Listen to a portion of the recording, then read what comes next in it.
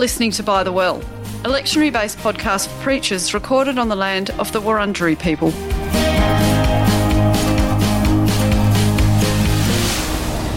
Hello everyone, it's Fran Barber here. And I'm Robin Whittaker. And this week we come to discuss the first week in Epiphany or Baptism of the Lord. And we'll be focusing particularly on Isaiah 42 verses 1 to 9, on Acts 10 verses 34 to 43, and Matthew 3 verses 13 to 17. And we're going to begin with Isaiah, but perhaps a word or two about Epiphany. So this is the first week in the season that is understood to mean the revelation of God. Sometimes it's known particularly as the revelation to the Gentiles, but I think that's a bit too narrow. Mm-hmm. It's the season of coming to see more fully the identity of Jesus. Yeah, and given it follows on directly from Christmas, we've had this announcement of birth. We've had hints about Jesus' identity in our Christmas stories, as they're known. And now we leap forward to the adult Jesus beginning ministry, and what we'll see over the lectionary weeks ahead is the revealing of Jesus' identity. So. And particularly in the gospel reading we come to later, the voice from God of the heaven naming who this person is. Exactly. But we're going to start with Isaiah, aren't we? We are. So Isaiah 42 is one of these so-called servant songs. So a series here in this Deutero-Isaiah over the sort of next 10, 12 chapters in Isaiah that talk about my servant. So this servant leader figure. And a bit of context can be helpful here. We're looking at a prophet speaking to exiles, so they're still very much recovering from the destruction of the temple, the destruction from the Babylonian army, and there's a question about what leadership will look like. How will we regather? How will we go forward? And so what's promised here is a servant, a chosen one, upon whom God's Spirit dwells or sits or anoints. And this is just really important context for the way Matthew will talk about Jesus apart from anything else. Well, yes, I was thinking in bigger picture terms when I came to these readings this week that, if you took the quotes from Isaiah out of the New Testament, you would have very little and a much less understanding of what's going on and who this Jesus is promised, how this Jesus is a fulfillment. Yeah, exactly. And we see that particularly in Matthew's gospel for this year of Matthew, constant referring to fulfillment and to quoting scripture. It's worth noting some of the qualities, I think, of this servant. I don't know what you noticed, Fran, but, I was struck by he brings justice. That's his main role in this particular passage. But without sort of yelling or, without force in a sense, probably metaphorically. And then some scholars, that the syntax of verse 3 is quite tricky to know, like, is it a bruised reed he will not break, as in the servant will not break a reed, or is the servant the reed? And some scholars read the servant as a bruised reed he is, implied, he will not break, and a dimly burning wick he is.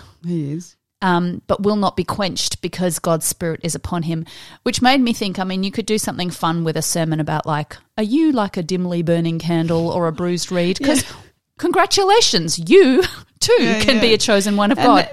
Like, the point is he's not this charismatic, mighty warrior leader.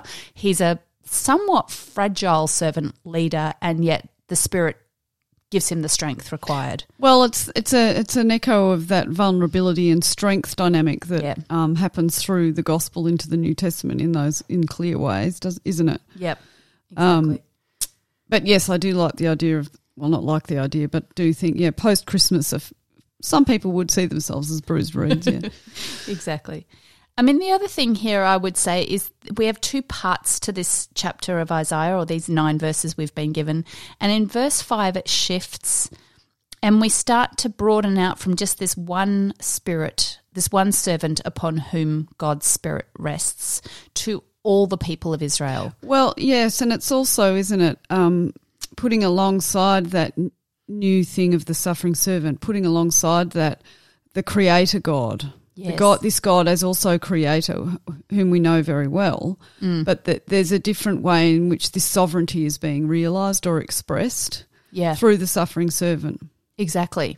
And, and language thereof, to all the people, God has given breath, and in the Spirit of God, they walk. So I think thinking too about servant leadership and anointing and Jesus' identity and all these themes, one thing to play with here is this balance between the individual and the communal, that the commission to bring justice to the world that the servant gets is reiterated in different language in verses 5 to 7, for all the people. They're to be the light to the nations, to bring righteousness.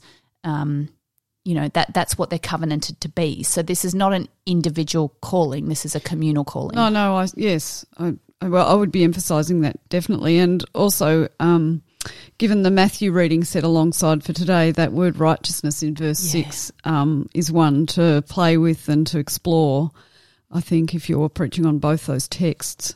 Yeah. As well as, we'll talk about this in a sec with Matthew, whether Jesus' baptism is not the same as Christian baptism. But, of course, Christian baptism is about participating in God's mission and is fundamentally communal. If you were going to pick up some of those themes later, I think bringing Isaiah into that conversation is really important in terms of saying this is, again, the commission to be a people of justice and a people of peace and a people who bring light is a commission that God always gave to the community, not to an individual. Anything else you'd pick up from Isaiah before we move on? I don't think specifically from this section. Listeners, I did tend to read on. Got it wrong and went on to verse 19. So I do have prepared the next bit. I prepared the hymn that comes after. So I do have some things to say about the fabulous imagery there around labour and so on. But no, I'd keep the picture quite big here with Isaiah and the importance of Isaiah in recognising Jesus. Yeah, exactly. Well, let's move on to the Gospel, to Matthew 3.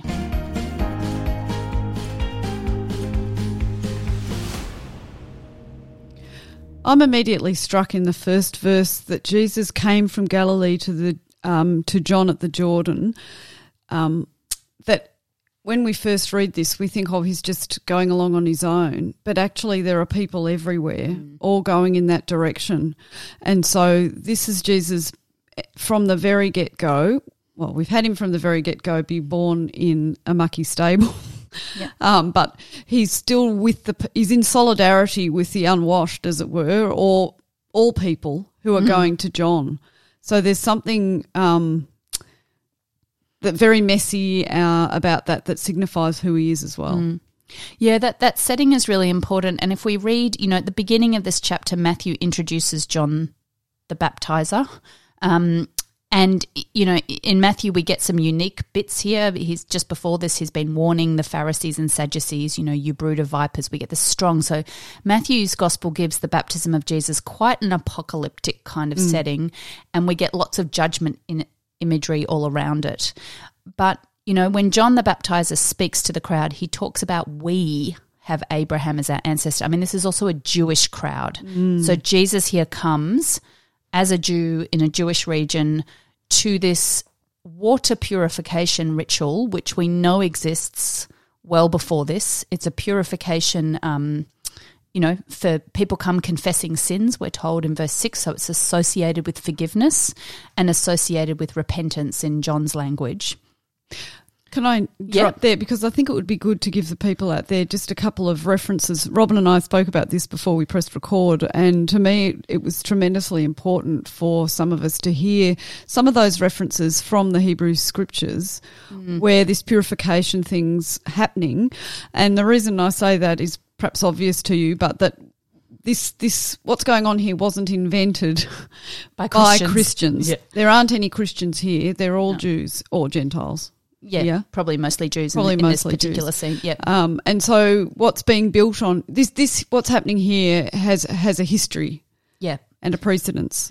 No, one of the things I tell my students, which sometimes blows minds, is that we have here, for starters, a mechanism for forgiveness of sins, and it is one of many in Judaism. So Christians, because we associate forgiveness of sins so strongly with the cross of Jesus, tend to forget that Christians did not invent divine forgiveness. It's already a very strong existing tradition in the Jewish tradition. And this is one means of that. But to go to your question, Fran, I had to look up some of the language, and of course there's general references particularly in the Pentateuch, to water purification, and that you must purify yourself with water after all sorts of things, touching a corpse, menstruation, things that would make you ritually unclean. But we also get this word baptizo, this Greek verb, which is where we get baptism from, which of course becomes a sacramental and technical term in the Christian tradition, but here it's not. So we might want to think of this as John the Washer or John the purifier. In that famous story in 2 Kings, for example, where Naaman asks the prophet to heal him of his leprosy, he's told to go wash himself in the Jordan 7 times. This is 2 Kings 5. And the language there used is this verb baptizo. So he baptizes himself literally in the Jordan 7 times. In Sirach, we have, again, this word baptizo used for washing after a corpse to purify yourself. So it has a much wider resonance, and I think it helps to remember that when we... I do too, just in terms of our memory of Judaism or our affiliation with Judaism and keeping that to the fore. The other bit, if I can say one more thing about the background, because it's not in our lectionary reading, but right before verse 13, John has said, I baptize you with water for repentance, but one is coming who'll baptize you with the Holy Spirit and fire. And I think this is one of the distinctions we start to get between the ministry of Jesus and what John and other Jewish prophetic leaders do. And like after saying that, then Jesus appears, as you said, and he comes to John. And he also, I'm interested in the word he consented. So, yes.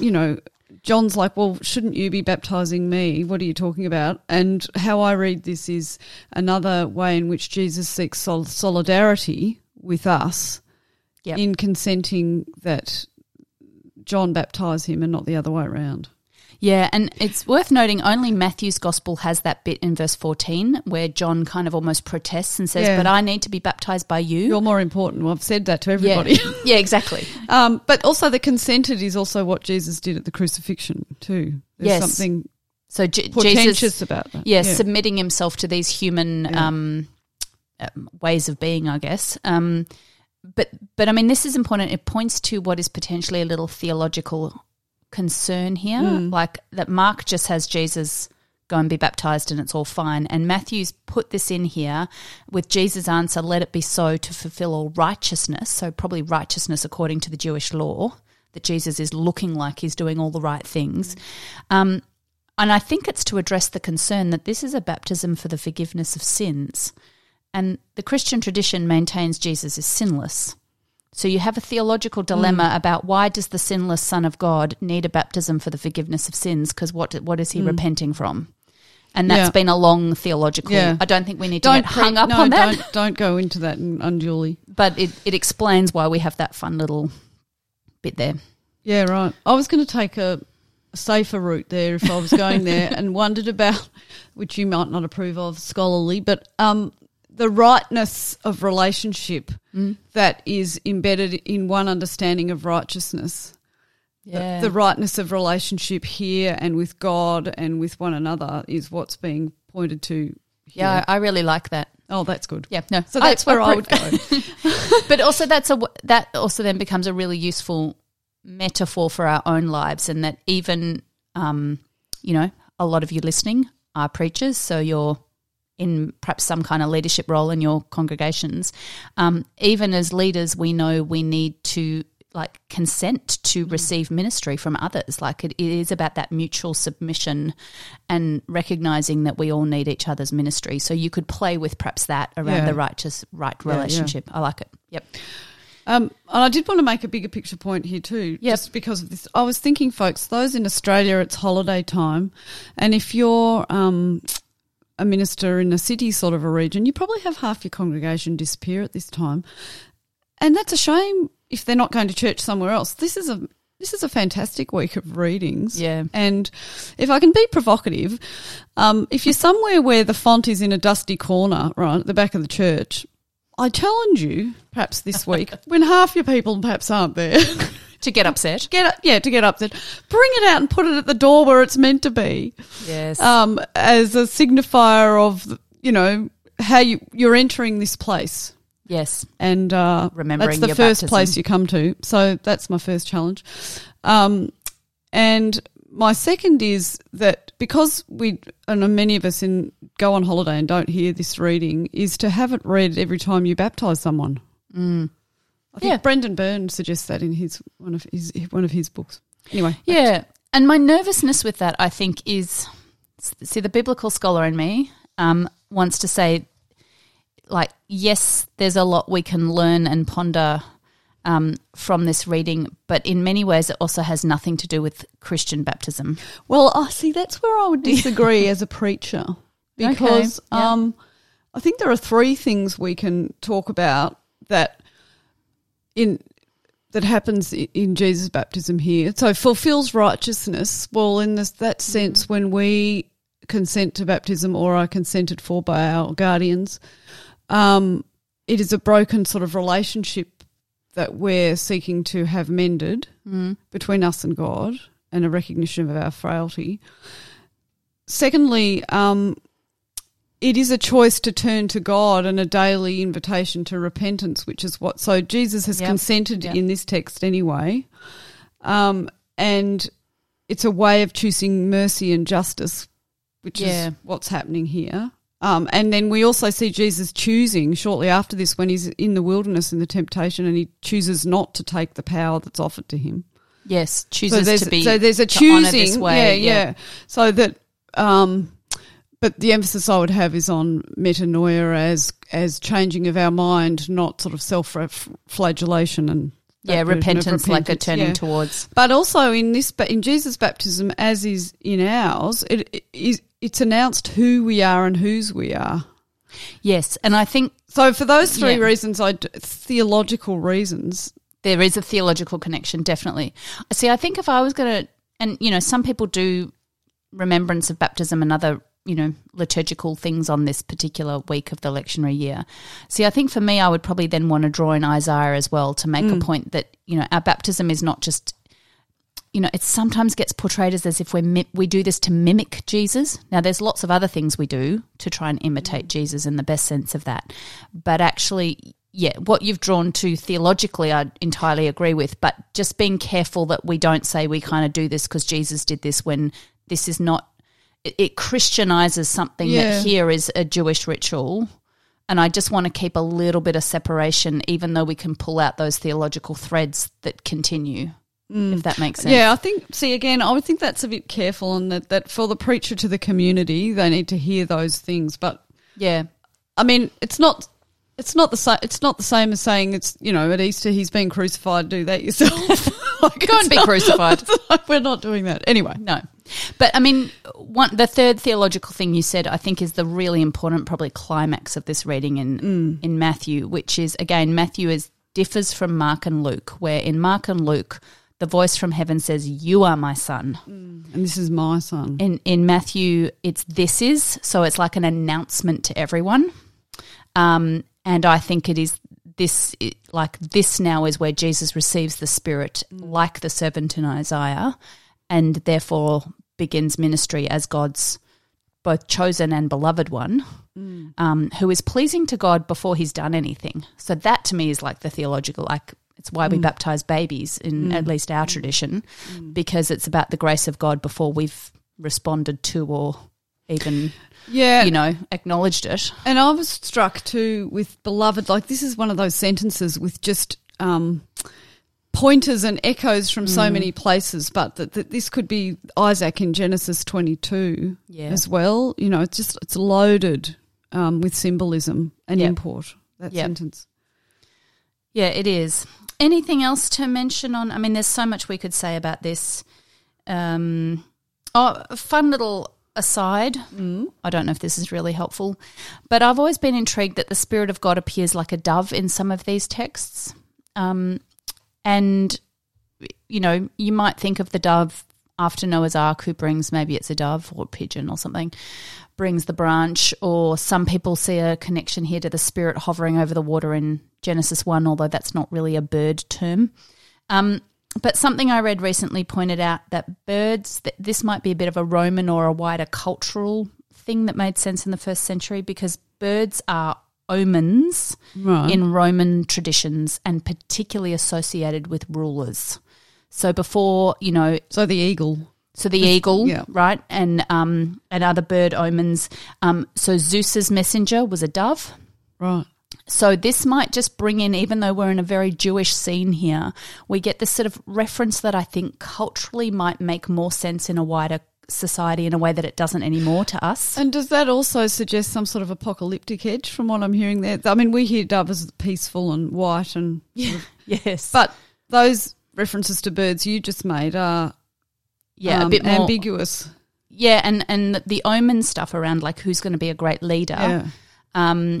I definitely, so we've got to hold this tension between this gentle suffering servant we get in Isaiah. Not that that's necessarily a text just about Jesus, but it gets interpreted as a precursor to Jesus in the Christian tradition.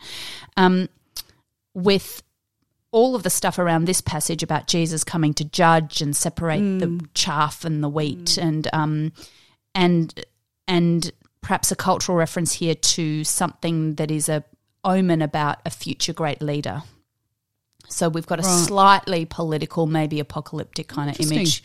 So I think it really does come to a head with this descent of the Spirit that literally sits on Jesus, and then this voice, this is the anointing of him for... Oh, my last thing to say there is just remember the new creation imagery that's coming through there with the Spirit echoing the hovering Spirit at creation. Yes. So this is a radical new thing that's happened, that God is doing, a radically new way God is connecting with God's people. Yes, although I would want to new but also entirely consistent. Oh, yes. Yeah, yes. I mean, I've been talking about that with the echoes of the purification into baptism, but that, this is something about creation is happening again. Yeah, but also about call, because this language of my Spirit anointing or my Spirit resting upon is everywhere in the Hebrew Bible for prophets and leaders. So it, both and, I guess, going on, which is why we, need to unpack it. Anyway, let's turn to Acts chapter 10, perhaps.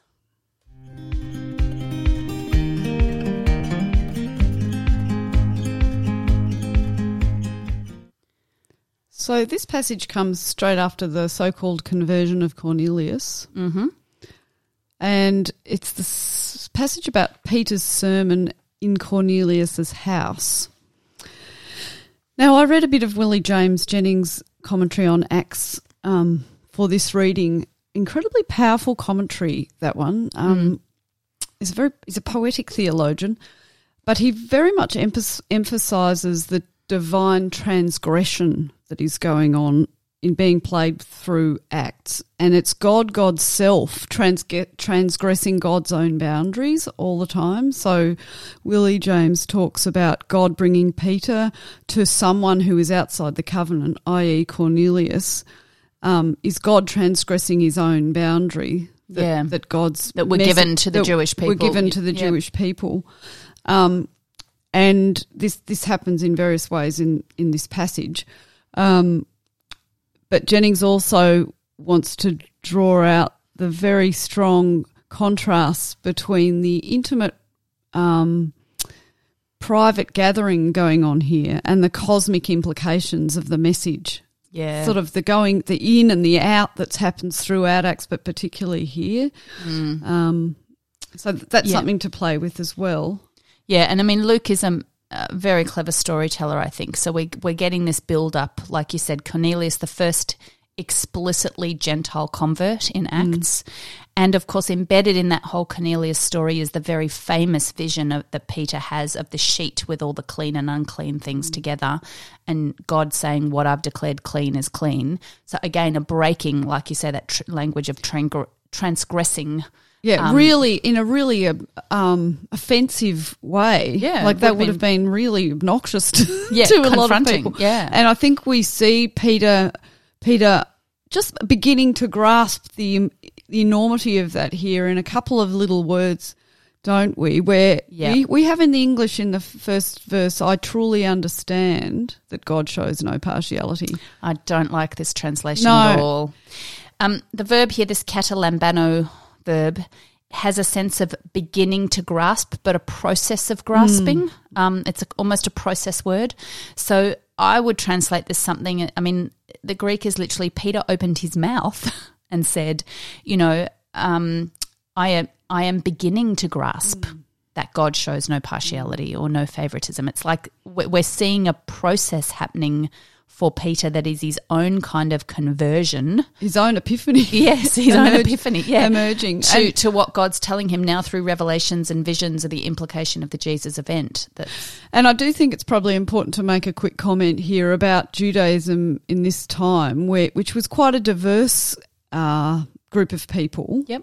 Not strong boundaries really at all. It accepted a lot of different ideas, and also conversion was not unheard of. People did convert to Judaism. So it's not that there was this incredibly delineated enclaved thing. And so he has some experience of the other coming in. Yes. But what's being presented to him in that vision and here, his understanding is this is bigger than you think. It's not just a few token new people. No, this is going to break open and actually challenge the very sort of cultural identity of Judaism. Yeah. I was fascinated reading this again by verse 35, actually, that the end of the sentence that, I'm beginning to grasp that God shows no favoritism, but in every nation, so again, that expansive vision, anyone who fears God, and we should say fear of God here in the sense of reveres God. So we know there were God-fearers, going to your point. There are lots of Gentile God-fearers who are sort of on the fringes or part of Jewish communities in various ways, who fears God and does what is right.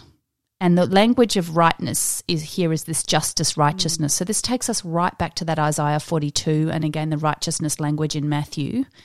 But I was really struck that these are the qualities that Peter now talks about being like revere God and do what is just.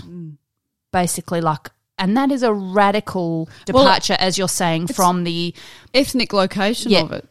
Exactly. Yeah. Yep. So, I mean, you could play with this theme of righteousness throughout if you wanted to pick up that as a thread and was sick of preaching about baptism, if you have perhaps preached done that lots before. Every year. I mean, this reading here, this passage is just such a fabulous summary of the gospel. It's beautiful. It's incredibly eloquent and succinct. Yep. I'm just trying to pick out. I suppose one thing Jennings does emphasise is the listening first that he interprets that has gone on here. Now, I don't know whether Jennings was referring to what we have here as we are witnesses. The word witness is used here a few times. But I suppose Peter emphasises that Jesus appeared not to everyone but to some. Yes. And Peter's heard about it. So it's just that the fact is we listen for what's happened, for the testimony and the witness. Yeah. And that's where it starts and it's about seeking to hear for God in others or seeing God in others. This is the sort of new order that's being proclaimed. Yeah. No, I agree. I think this is a really strong theme. So again, the NRSV translation, which I continue to dislike for this passage, switches between the language of witnesses and testify. It's the same Greek word. So in verse 41 we have chosen by God as testifiers or witnesses. So that's the first group who witnessed Jesus and the resurrection and ate and drank with him. And then we've got he commanded us to testify. And then we've got in verse 43 all the prophets testify. So we've got this again, this kind of growth from a select few who testify to their encounter with Jesus in a very particular way to this command that anyone who's a follower testify to the prophets testify. And I don't know what prophets he's really talking about. I think this is prophets in the most broad sense, old and new kind of thing. So again, that baptism calls us into a role to testify as a whole theme you could explore as well. Now, I do have a bone to pick, not unusually, with the fact that the lectionary ends at verse 43 because at 44 and 45 we have people hearing this message. I know. Well, not just Gentiles, and responding in tongues that actually Peter and his Jewish people can understand. Yeah. So Jennings makes this very precise point that I hope I can convey accurately. What's so important here is that that the first people to whom we witness is the Jewish people. So Peter is preaching to Gentiles who then respond by being in conversation, with the Jewish people. Yes. And verifying the victory of God in them hearing the message. Yes, so it's again, it maybe goes back to your point in the Matthew reading of this mutuality, this right relationship, which is, the testimony of a bunch of Jewish Jesus followers is heard by Gentiles and then sort of almost testified, and there's a conversation around. And then, of course, this affirmation, I feel like this might be a bit too Pentecosty for our lectionary creators, because, of course, it's all about the way the Spirit is just outpoured while Peter's speaking. It's almost like God goes, right, long enough sermon, I'm just going to pour out my Spirit and some stuff's going to happen now because, you've said all that needs to happen. And that's probably a great way to end this episode. May the Spirit blow, folks. By the Well is brought to you by Pilgrim Theological College and the Uniting Church in Australia. It's produced by Adrian Jackson. Thanks for listening.